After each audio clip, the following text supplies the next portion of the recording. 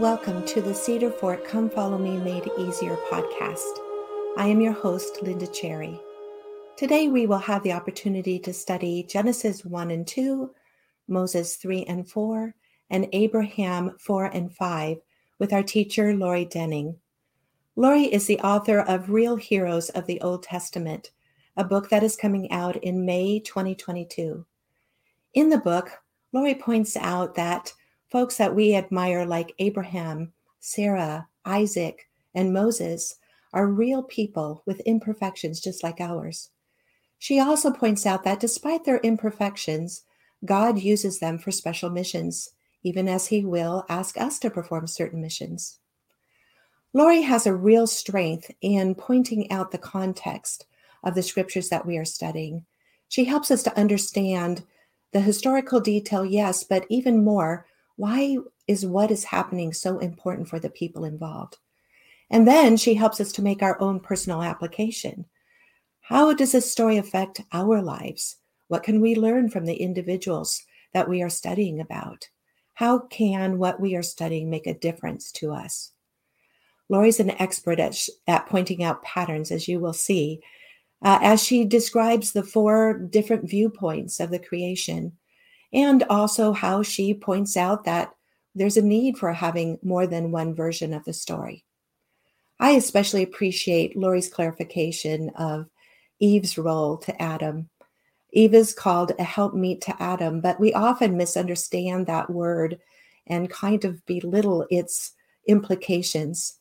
Lori helps us to understand that this is more of a sense of equality between partners, and that helper is in a savior's type of role. I know you will really appreciate what Lori has to share with us today. Thanks, Linda. I'm Lori, and I'll be your teacher today as we head into Come Follow Me Made Easier. Now, we are finally in the Old Testament, which is my favorite. I love it. It is dense. It is rich with history and culture, a lot of different Hebrew laws, ancient ideas, just things that make it complex and exciting to dig into. So we'll try to do that a little bit today. Now, to make it easier, let's give a little bit of structure of what we're going to do. So first, I am going to go through a little bit of context and history. So that's number 1. So we'll kind of take a look at the background, the history, how this stuff is all laid out. I think that actually really helps us understand what we're diving into. So we'll start with that. Second, we'll jump into the actual content. So we're going to jump into today, Genesis 1, Genesis 2, parts of Moses, and parts of the book of Abraham. So there's a lot to go through. So part 2, we'll go through the content. Then part 3, we'll talk about the application. Now, what makes it really exciting as we jump into these scriptures is that there is so much material. So as we go through, I have a favor to ask you. I want you to be looking at the history and the background and asking yourself a question of, what did this mean to them back then? What was the scriptural author, the prophet, or the whomever was touched by the Spirit that was contributing? What were they trying to say? What are they trying to communicate? Start with that question first, and then it leads to maybe our second question, which is your second challenge. Ask yourself, what does this mean to me? So when we ask ourselves what it meant to them, it maybe helps us understand what the Lord was trying to communicate, and we can apply it in our lives. So as we go through each of these things, the content, the material, and finally some application, I want you to ask yourselves, what did it mean to them, and what does it mean to me? All right, should we jump in? Excellent. Again, my name's Lori, and I love the Old Testament. I love it because sometimes it's a little bit hard. You have to kind of jump in and wrestle. You have to really work at it sometimes to study it, to understand sometimes what it's trying to say. There are other times when it's beautiful and clear and plain and precious. So we'll do a little bit of both to make sure that it's both complex and enriching and simple enough that we can appreciate it. Okay. The Old Testament, also called the Hebrew Scriptures, makes up like 2/3 of our scriptures. So I got out my really old missionary scriptures. Actually, these are really old. So here's my old set of scriptures. And if you break up the Old Testament from the New Testament, it's like this section right here is like the Old Testament. And then it only goes to about here is the New Testament. And the rest of this is just additional reference material. So it takes up like 2/3 of of the Bible is the Old Testament. And it's not just one book, but it's a series of books. It's a library of books. That actually really helps us because they are, while they're carefully crafted and put in an order that will help us understand how God works with humanity, they each have their own style. They each have their own genre, it's called. A genre is just a big word for style. We're pretty used to this when you read, say, you listen to a podcast, or you read a book, or you read a novel, you'll notice they each have their own style. Listening to a news broadcast is going to be a little more factual, we hope, than, say, a novel. So when we read the Old Testament or the New Testament, any of our scriptures, we're going to say, what kind of book is it? For example, if you flip over to Psalms, you'll notice that they're more like poems. They're a little more poetic. There's just more allusions, more metaphors, things like that kind of help us understand something that's more emotional. Where if you jump into a book like Joshua, it's kind of a historical narrative. It's talking about a lot of victories and wars, and it's not going to give you as much background onto people and their relationships. So each of these genres helps us understand what's going on. Another thing that I think is super helpful to understand Scripture is to understand what its purpose is. The purpose of Scripture seems to be it's a religious book, and it's God trying to communicate with us his plans and his love for us. If we look at it sometimes the other way, as what else can we find in there, say astrophysics or history or whatever, we might be a little bit disappointed because that might not be its primary purpose. So we might not be able to find everything we're looking for. So just kind of a couple of ideas that we say we're going to look at different genres and different styles of books, and we also want to look at its main purpose. Additionally, as the book is a series of books and it's really big, you're going to say, wow, that's a lot going on. When we jump into each of these books, it's helpful for me to understand what category or kind of chunk of the Old Testament or the Bible that they're in. So first, the Bible's, all of Scripture is really big, and then you kind of take the Bible, and then you go into the Old Testament. When we go into the Old Testament, there's an old acronym, an old grouping that was historically used and still used today to try to kind of put these things into groups, and that is called the Tanakh. I actually have a version here. So this is kind of a Hebrew version of the Old Testament called the Tanakh. Tanakh is an acronym, TNK, and it stands for each of these segments. T stands for Torah, or instruction, sometimes called the law. Now, when you think of law, you might think of like a bunch of do's and don'ts, and there are sections of that. But the law is much more than that. In fact, you'll find the sections of the law are more story and narrative than they are a set of do's and don'ts. It's not really a legal code, but it's a set of teachings. It's a set of instructions. That's what T is. T for Tanakh. So the first group. So a lot of the books of the Old Testament are grouped into that first section, the Torah or the Tanakh. In fact, it's the first 5 books: Genesis, Exodus, Leviticus, Numbers, and Deuteronomy, or the Torah, right? The first 5 books of Moses, or the law. The next is called the Nevi'im, or the Nabi, so Tanakh, and Nabi means prophet, so it's called the prophets. So it's the section with basically everybody that has a name in there. So it's going to be names like Isaiah and Ezekiel and Obadiah. So all the guys with the names that are writing. There are some that we sometimes categorize as histories, Joshua, Judges, but those kind of go into the prophets as well. And then last, Tanakh, K.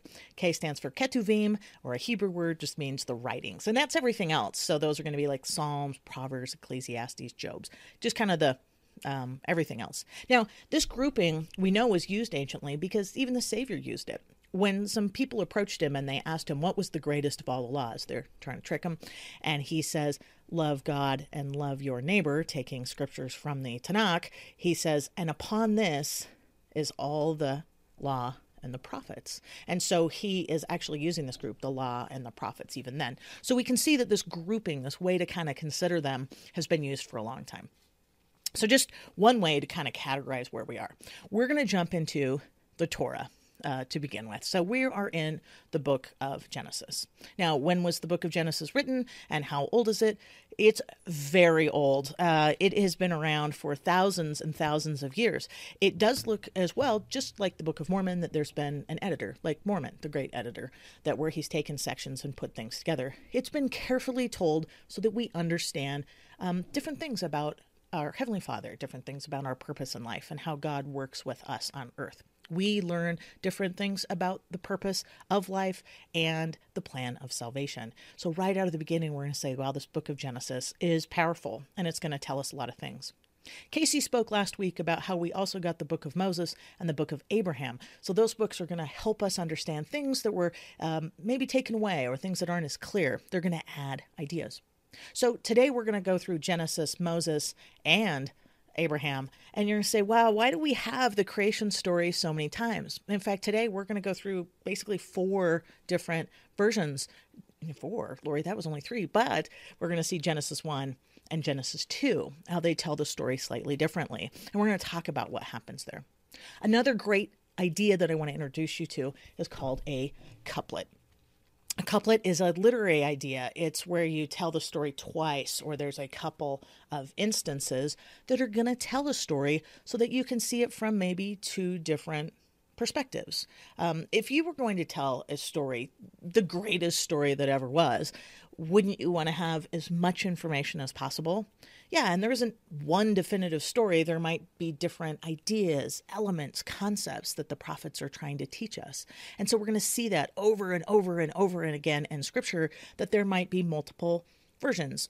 Versions is a kind of a bad word. It makes you feel like something's weird with that. There are going to be multiple insights, multiple perspectives, multiple retellings that help us understand different directions. Think, for example, of the Gospels. In the Gospels, we get Matthew, Mark, Luke, and John. We get 4 different accounts of the Savior's mortal ministry, death, resurrection. Why do we have 4? Isn't it better having 4 than just 1? We get different ideas, different emphases. And the same goes true for the story of the creation. We're going to see Genesis 1, Genesis 2, Moses 2 and 3, and Abraham 3. We're going to see all these different versions. Now, those aren't the only versions in Scripture of the creation. Can you think of any others? Can you think of any other examples of the creation in Scripture or in teaching? Yeah, you bet. If you are a participant in the temple, you know that there is a narrative there that is told as well.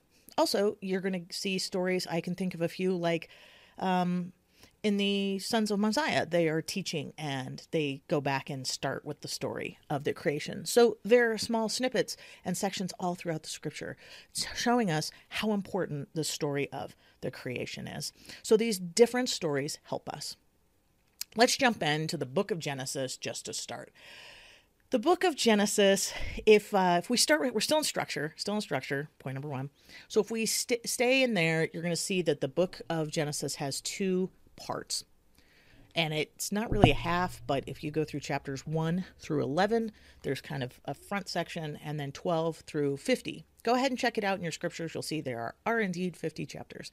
Chapters 1 through 11 tend to be this big picture view. All the stories that are like, we call them the cosmological view, like the cosmos and big picture. So you're going to see the creation of the world, the creation of humanity. You're also going to see the different nations set up and kind of where they came from and what they're like. So sometimes we call that the table of nations. So you'll find this idea of the 70 or the 72 that are there. Even Paul is going to use this later. We're also going to see this in the Doctrine and Covenants. So we're going to see this idea of these nations being categorized. That's where you're also going to find stories like Noah. And Noah is almost a recreation, right? A rebirth of the world. So you're still in this big picture view. And you're going to lastly see the Tower of Babel, where things are going to be broken up and sent back out. So we're going to set some primary ideas that are going to be throughout all of Scripture are going to be set in chapters 1 through 11, or this cosmological big picture view. Then in chapter 12, we change gears in Genesis and we go to a story of a family. So God is going to show how he's going to work with people first in this cosmological view, and then we're going to kind of zoom in and we're going to take a look at a family, the family of Abraham, Isaac, Jacob. So we're going to zoom in on chapters 12 through 50. And so that's called the anthropomorphic view.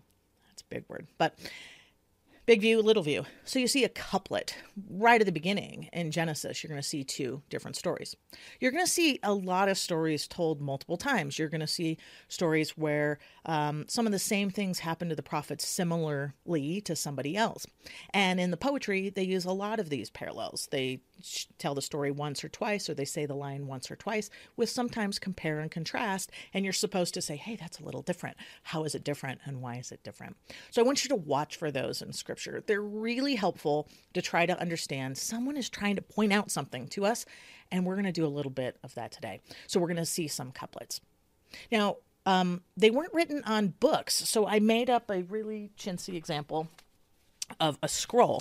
So a book, what we call a codex with the cover and all that, wasn't created until later. And so originally, and it was easier for a long time, people wrote on scrolls. So I made up this really terrible example. This is it's a piece of brown paper with some fake seals. See how those go. And so you would write on the parchment, like scraped animal skin, and you would write on it. And so that's what was kept. Now, because you would store all these in a big pile, or however they stored them in a jar or something, like the Dead Sea Scrolls, you wouldn't know what book this was. And so they would just kind of peek on the corner here, and they would say, oh, what book was this? In my imagination, this is how it goes.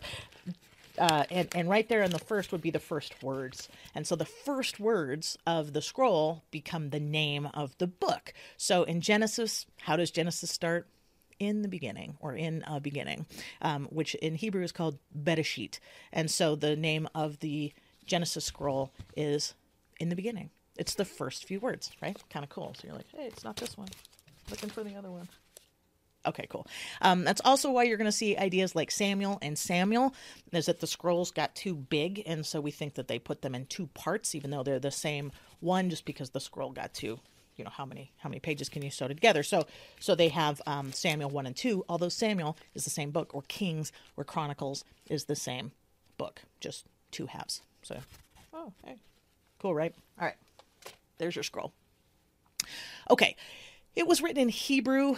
Hebrew is a language that is now spoken today. It was brought back. So one of those dead languages that we have still, and scholars still get to study it. So while Moses and Abraham, we know, were translated directly, we have Genesis, and we have some really old versions. We have some old sections from hundreds and hundreds, if not thousands of years ago, and we have some of the oldest is from Dead Sea Scrolls copies, and they're the same. And then we also have some sections, just chunks where, remember, that thing gets brittle. So we have some chunks that are even older.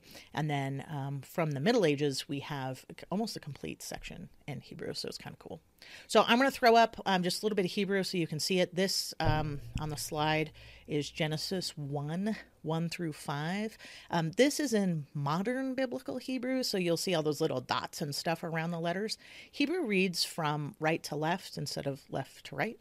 And so, and there are some cheaters in here. They have some like number 1s and 2s and punctuation. But Hebrew didn't have punctuation. In fact, most ancient languages didn't have punctuation at all, or paragraph breaks or verses or anything. All those things were added later. In the English scriptures, they were not added until about the late 1100s, early 1200s, by a guy named Stephen Langton. Stephen Langton, you might know from the Magna Carta. He was the Archbishop of Canterbury, and they said, hey, in effect, hey, can you make this easier to read by breaking it up? So Stephen Langton went in and broke up and put in verses and chapter breaks, etc., in the Bible that we have today, which means that he had to kind of go figure out where they are.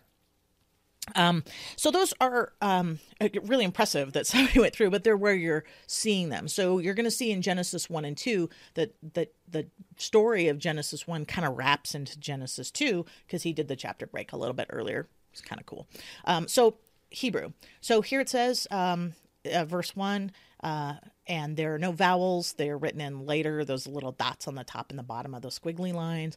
And I'll just read it really quickly for you. So it says, this is a Bereshit bara Elohim et hashamayim ve'et ha'aretz ve'ha'aretz chayata tohu vavohu v'choshek al panei tachom ve'ruach Elohim merachefet al panei hamayim.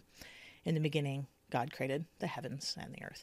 And then it goes on. So that's the very first day. That is the first one. So that's enough of Hebrew. So kind of cool. But one of the reasons I wanted to point that out is because these are ancient peoples, and while they're like us in their desires and their hopes and their dreams, their intent to follow God and sometimes be disobedient, they're just like us that way. In other ways, they're not like us. We're kind of like tourists when we go back in time. When we open the scriptures, we're becoming tourists. We put on our fanny packs and our plaid shorts and we zoom back in time, and we're looking at a world that is not like our own. They speak different languages. They eat different foods. Their politics are different. How they interact with each other and what they value on some of the day-to-day may be different. So you're going to see that. So we'll try to point out some of those things that we know because it helps understand the story. Now, of course, they're just like us in the big ways. And so these stories are going to resonate with us. Okay, so that's some of the context and the setting. Hebrew, ancient, written on scrolls instead of parchment.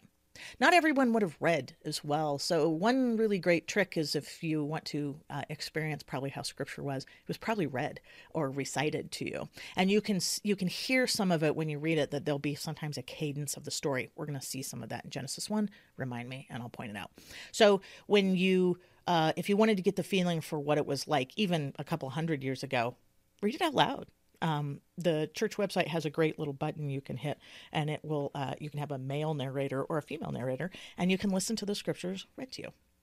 Might be a great idea for a different way to kind of absorb and listen to the stories. So context, a time different on our own, different couplets told different ways, and also just a different structure, the law, the prophets, and the Psalms, the Tanakh, just some different ideas for how to capture these big picture ideas. Now, we're going into the book of Genesis, and the book of Genesis is complex. It's big. We've talked about the first half being a big picture view and the second half being kind of zoomed in view. But the whole thing is about God working with humanity. And so let's jump in to part 2, the content itself, and let's learn about Genesis. So I'm going to flip over to Genesis chapter 1.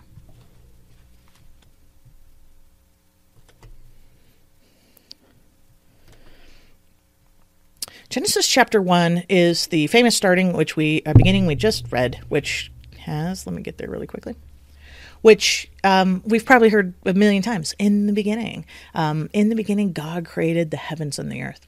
And the earth was without form and void, and darkness was upon the face of the deep.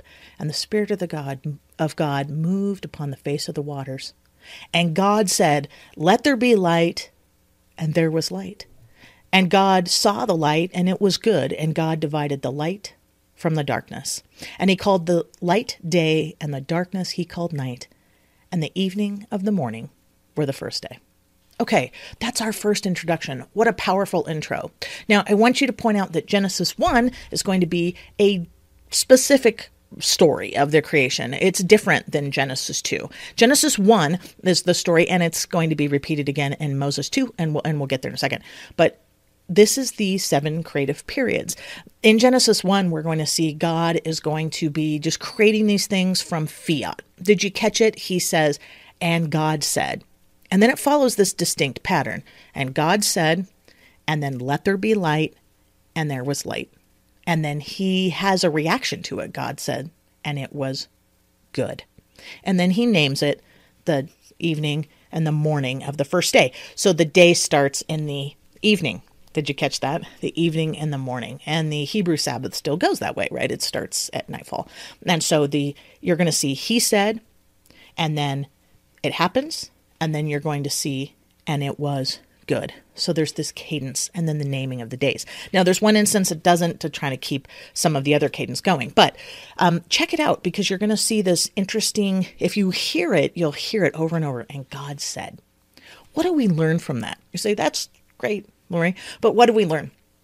First, that God is all-powerful. God is majestic and transcendent. And when he speaks, things happen. So God is not only intentional about this, but he is making it happen. So the creation isn't an accident. The creation isn't something that we're like, I hope it works out. We're going to hear more about this in Abraham. But in Genesis 1, right out of the gate, we get the idea that God is telling us, and God is saying things, so he's making it happen. He's transcendent. He's all-powerful. And through the power of his voice, through the power of his saying, things come into being. Additionally, this is where we're going to see what he thinks about it. So did you catch it? He said, and it was good. At the very end of this creation period, he's also going to say something else. He's going to say it was very good. What does that mean? I think that is powerful, that God is creating this world and this whole creation for us. And we're going to see that in a second. And it's not haphazard. It's good. And it's not just good. It's very good. It is a testimony to me that the Lord loves us right out of the gate with these first few words, that God loves us and created this intentionally for us. We're going to learn more about that in Abraham 3, but here in Genesis 1, it's unavoidable. Genesis 1 continues, and we go on through the creation days. So you're going to see the separation of light and darkness, day 1. Day 2, you're going to see some of the sea and sky. So there's kind of this firmament. In Hebrew, the word's the rakia. And so it kind of like this. It's like separates. And so then you have, and if you imagine yourself in the creation story, not in a 21st century view from space and like a globe floating from space, that's kind of how I view it. But if you put yourself in this story for just a second and you put yourself standing on the earth, just imagine yourself in a giant field of dirt. And then you look up, you're going to see the dome of the skies and the earth spread out before you. That's how an ancient person would have seen it, right? They wouldn't have seen it from space. So take a look and read through it and see if you don't see that separation of earth and sky. So you're going to say, or sea and sky. So you're going to see separation of water and sky, whoosh, like this. And then, rain comes down. So you're going to see this separation. You're going to see the separation in day 2. Then in day 3, you're going to see, looking at my notes, the land and the plants start. So their first 3 days, you're going to see separation of light and dark.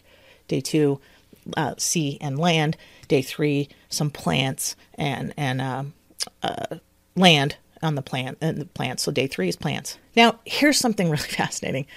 The next 3 days are kind of a repeat.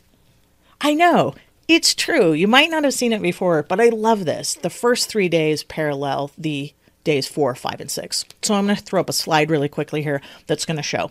So in day 4, it's kind of, let's go through day 4, 5, and 6. Day 4 is the sun, moon, and stars. Now, day 1, you already saw the light from the darkness. But day 4 specifically says the greater light, the lesser light. We're going to see the creation of the lights themselves. So we're going to see light on day 1, and then we're going to see more specific light on day 4. Then day 5 is the fish and the birds. Day 6 are animals and humans. So the first 3 days kind of parallel the last 3 days, meaning first God sets everything into order. He sets it and he creates it, and then he's going to fill it. So he's going to give it purpose. So you kind of see it. It's like a couplet right there in Genesis 1. So the first 3 days and the other 3 days. And then what happens on day 7? But rest. Right? So rest. So God creates it and then he fills it. See if you don't see the parallels between days 1, 2, 3 and days 4, 5, and 6. I think it's showing great organization. I think it's showing how much God creates something and gives its purpose at the same time. Now, there are other examples where the days are in slightly different orders, and that's okay. I don't think that there's a right answer. I think each of these stories, each of these tellings, each of these views or vistas into their creation are trying to tease out something that the Lord wants to show us individually. So there are a couple different ways we do that in Scripture. One is called a harmonization. So you could take all these versions of the creation and you could like mishmash them together like this. And that's called a harmony. And we do that a lot with the Gospels. You're trying to figure out Jesus's life like on a timeline. And that's one way to look at it. Another way to look at it is to look at each book by itself. I think of the Franken Scripture version like a turducken, like you have a turkey and a duck and a chicken, and they're delicious when you eat them all together. But I want you to break them out. I want you to try each one separately and see what they say, because they've been perfectly crafted and perfectly told from the prophets and the Holy Spirit to say, hey, I want you to see something in this story. So it helps to look at the compare and contrast, but look at them first by themselves. So in the Genesis story, you're going to see these days go in this order because I think it's going to show us the order, the majesty, and the purpose of life. So what was the first thing? Light and darkness. What was the last thing? Humanity. The last thing that God creates is humanity, and he creates them together. So there's no name, there's no Adam and no Eve, there's no garden. That's going to be all in Genesis 2. But in day 6, we see that humanity is created as God's pinnacle, as the peak of everything that he wants to create. And they are created together. They're equals. And I think there's great emphasis there so that we have more application. So point number 3 on our structure, what does that mean? That God has purpose for all of us and that we are best, not necessarily, we can't always make this happen, but we are best when we are together as men and women, as married couples. And there it is right there in Genesis 1, that we are the culmination of his creation. We're the pinnacle and zenith, the purpose of everything that this earth was created for, and we're created together. We see some of them in Genesis 1. So take apart the Turducken, take apart the Franken scripture, and start with Genesis 1. See what the structure is and see if it doesn't show some things. Watch for the things like he said, and then the morning or the evening and the morning of the day. See that cadence, and also look for some of the ideas of what was created when and what maybe it was saying about God in our lives. I know that you'll see that it was very good. Now, on the last day, God rests, and we see this first reference to the Sabbath cycle. So 7 days. So we're going to see the 7 creative periods. We're going to see the 7 days. Now, the law of Moses hasn't happened yet, so we're not going to get this idea, but we'll see it right here, that there's this cadence of sacred time, a cadence of time and separation, something sanctified and consecrated for something special. Does the 7th day end? You might want to go look that up. So the other days end, but does the 7th day end? All right, that's Genesis 1. Let's jump into Genesis 2. So let me jump over there. Now, what I mentioned earlier with Stephen Langton creating these chapter verses, etc., is that the very end of the first version of creation, sorry, I keep saying version, and I don't want you to get the wrong idea. The first retelling, the first teaching of it is in Genesis 1, and then it kind of wraps over into Genesis 2, because I think Stephen Langton wanted to highlight it or cut it a little bit early. And if you look at verse 4, you'll see there's a little like backwards P. That's a paragraph marker, so it's telling us an idea of a paragraph, a different idea. But the beginning of Genesis 2 is the end of Genesis 1, chapter before. So there you go. Then we jump into this different telling of the story. And it goes like this. Genesis 2, verse 4. Actually, it's kind of the second half. These are the generations of the heavens and of the earth when they were created in the day that the Lord God made the earth and the heavens. Whenever you use that, like two opposite ends, like heavens and earth, and notice it isn't heavens and hell. I think that's kind of telling. But anytime you use that, like old and young, heavens and earth, anything that's kind of like the two ends, the knowledge of good and evil, that's called a merism, M-E-R-I-S-M, a merism in Hebrew. And it's the idea of everything in between. So we say that like everyone came to the meeting, young and old. And we don't mean just young and old people. We mean everyone came. And so they use that a lot in Hebrew. So heavens and the earth. It can mean those two things, but it can also mean everything in between. So the same thing, the knowledge of good and evil might be the knowledge of everything we actually start to understand. And it can also be important to just see that God is creator over everything. God is creating and has a plan for all things. Then the story kind of starts over. Verse 5, and every plant of the field before it was in the earth, and every herb of the field before it grew, for the Lord God had not caused it to rain upon the earth, and there was not a man to till the ground. And then it zooms in, and we see this next big event. But there went up a mist from the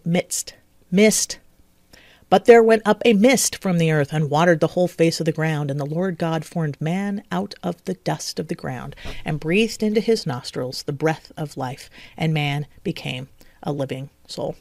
And the Lord planted a garden eastward in Eden, and there he put man whom he had formed. Now we're going to jump in a little bit more to a spiritual creation and the pearl of great price. But for now, you'll notice that man is created first in Genesis 2, where humanity was created last. And you might say that looks like just zooming in on day 6, but it looks like he hadn't even created the garden yet. So it looks like we're telling the story with a different emphasis. We're trying to highlight something. So the prophets have left these scriptures side by side for a reason, and I think they're beautiful this way. So as we jump into Genesis 2, what is this telling us? Humanity is God's first creation. And so I think there's an application to Adam being created first. Now, he's not even named at this point. And so we're going to see something cool with that in a second. Also, you're going to see this is where we're going to get the idea of the garden. So you're going to see God created a garden eastward in Eden. So there's garden in Eden. So there's Eden, a garden, and then he's going to plant these trees right in the middle. So you're going to start to see this threefold pattern going throughout the scripture right here from verse 8 onward. Also, he's going to create humanity and then place him in the garden. So we're going to hear more about that, but we're going to see that humanity is God's ultimate creation and the purpose of this creation, that the garden and all of this is created for us, not the other way around. Now, that doesn't mean we should be irresponsible with our world. In fact, quite the opposite. He's going to tell us that we should take care of it, right? So we should be able to take care of it. And I think we're going to get those instructions in a second. But we see in verse 9, and we're going to talk about that next week, but we're going to see there was the tree, 2 trees. The tree of life was also in the midst of the garden, and the tree of knowledge of good and evil. Now, those 2 trees are set right in the middle, so it should be like, ooh, the point of the story. And again, they're not like crushed over to the side. Notice they're in the midst, they're in the middle. So you're going to see this very idea. The whole purpose of the story is to try to share the purpose of that. I want to point out a couple other things about Genesis 2. In Genesis 1, we read that it was Elohim, so we're going to see that the Father is involved. In Genesis 2, we see the Lord, and we're going to see more of the idea of the Savior. Now, it's going to become even clearer in Moses 2. So let's go there really quickly. So I'm going to jump over to Moses 2. Actually, I'm going to go to Moses 3, since we did. So Moses 3 is very similar, and I want to read how it starts out in verse 5. So in Moses 3, verse 5, it reads a little bit differently than we just read in Genesis 2, so see if you can catch it. And every plant of the field before it was in the earth, and every herb of the field before it grew, for I, the Lord God, created all things which I have spoken spiritually before they were naturally upon the face of the earth. For I, the Lord God, had not caused it to rain upon the face of the earth. And I, the Lord God, had created all the children of men, and not yet a man to till the ground. For in heaven created I them, and there was not flesh upon the earth, neither was in the water, neither in the air. So it was quite different, right? But you can see little pieces where it's the same, where God is creating something, but he says, I created humanity before all of them, before they came on the earth. And we learn that we're created spiritually before. So we see that indeed that we existed before we came. Additionally, we're going to see these really powerful ideas that that it's the Savior is also here. So we're going to learn, if we go back in this idea of the Lord God. So the Lord God. So we're going to get this idea that the Savior, Jehovah, was also the creator. So in chapter 1, we get the idea of Elohim. Great. And then chapter 2, more, right? We get more information. We get this information of the Savior, Jehovah, being part of this creation. So powerful that this was planned all along. Keep going, because this gets really exciting. So we get down, they create the first living soul, they create the tree of life, and the tree of life and the tree of knowledge of good and evil both come. And then there are some instructions. So I'm going to jump over to Moses 3. And these are very similar in Genesis 2. Moses 3 and Genesis 2, and I'm in Moses 3:15. And I, the Lord God, took the man and put into, let me start over. And I, the Lord God, took the man and put him into the Garden of Eden to dress it and to keep it. So that's take care of it. Our assignment, we already know, I want you to go grow these communities and parks and schools and governments. And I want you to have families. And I want you to go out and create and do science and art and do everything. Take this and dress it and keep it and take care of it. And go be you, go be humans and do all the awesome things that humans can do. That's my interpretation of what that means. And then he gives some instructions but the tree of knowledge of good and evil thou shalt not eat. Nevertheless, thou mayest choose for thyself, and it is given unto thee. But remember that I forbid it, and for in the day that thou eatest thereof, thou shalt surely die. Verse 18, and I, the Lord God, said unto mine only begotten, that it was not good that man should be alone. Wherefore I should make a helpmeet for him. So right out of the gate, we're going to get a few things. And we're going to talk about the tree next week, but we're going to see there's this tree of knowledge of good and evil. And the tree of life isn't mentioned again because it's not going to come into a little bit later. But we're going to see that we have choice. That right from the beginning, it's like, hey, this is about you guys growing up and learning.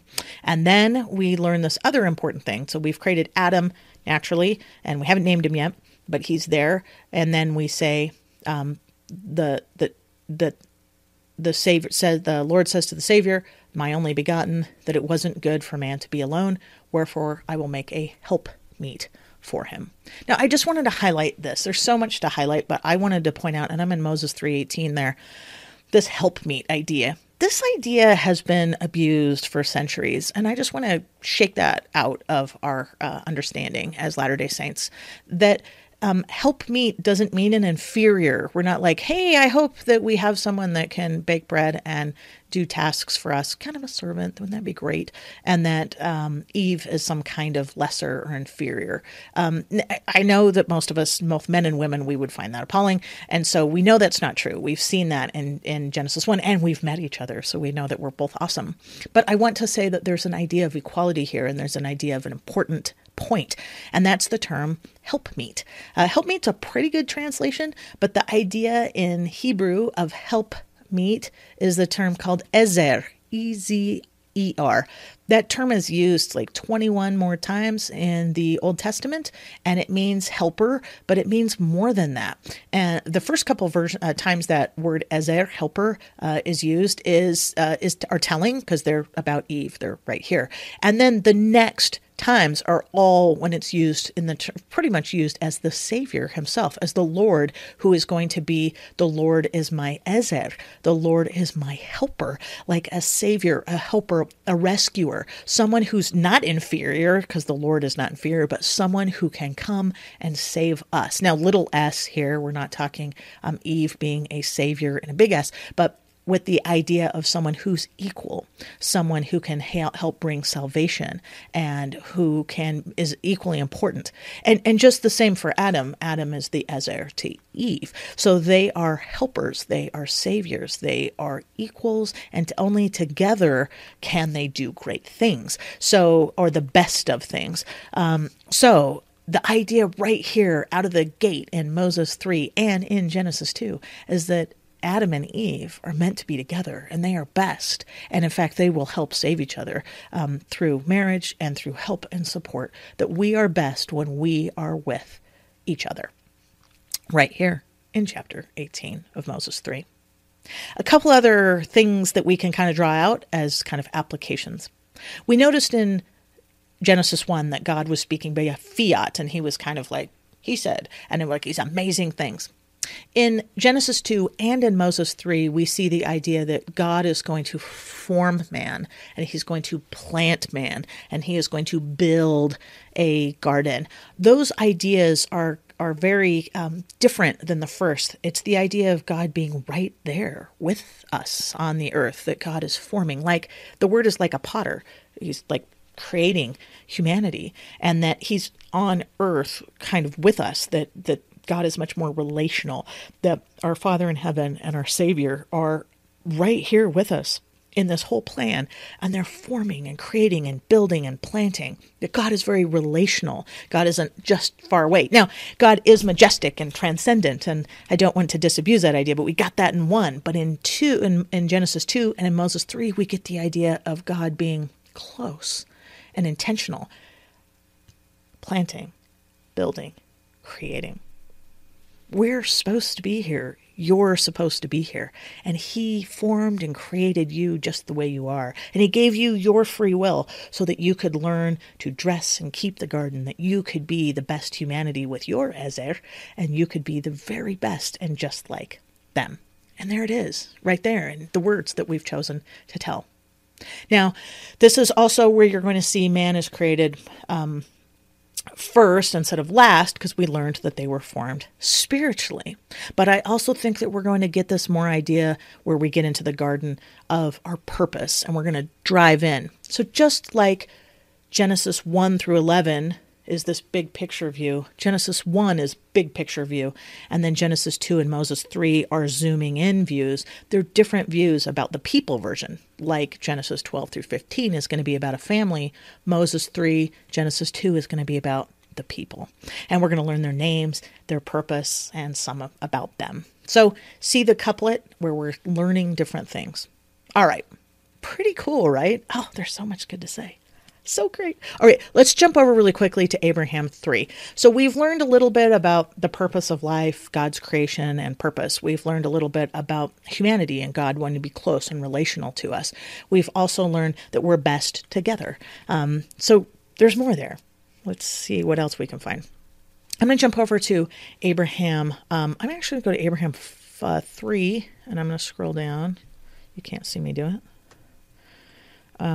But I want to go down to this different idea. Now, we've been talking about different versions of these, different tellings, different insights from different prophets about the creation and the purpose of life. And each one tell us things about ourselves and our relationship to the Savior. In Abraham 3, we learned some very important points, and I know that you have heard these before.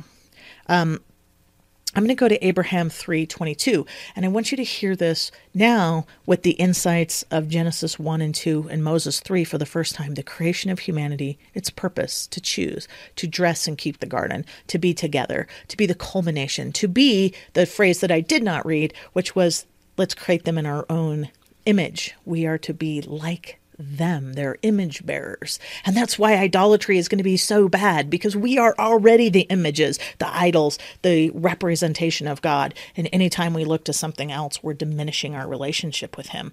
So we are the image. We are like him. We can become like them. And let's jump back into this really powerful idea into Abraham 3, verse 22. Now the Lord, Abraham is writing here. Now the Lord had shown unto me, Abraham, the intelligences that were organized before the world was, and among all these were many of the noble and great ones. And God saw these souls, that they were good, and he stood in the midst of them, and he said, These I will make my rulers. For he stood among those that were spirits, and he saw that they were good. And he said unto me, Abraham, thou wast one of them. Thou wast chosen. Thou art one of them. Thou wast chosen before thou wast born.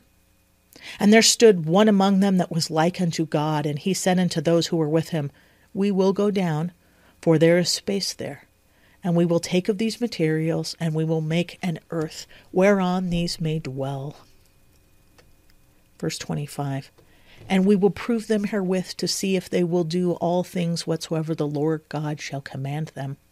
And they who keep their first estate shall be added upon, and they who keep not their first estate shall not have glory in the same kingdom with those who keep their first estate. And they who keep their second estate shall have glory added upon their heads forever and ever. Verse 27, And the Lord said, Whom shall I send? And one answered like unto the Son of Man, Here I am, send me. And another answered, Here I am, send me. And the Lord said, I will send the first.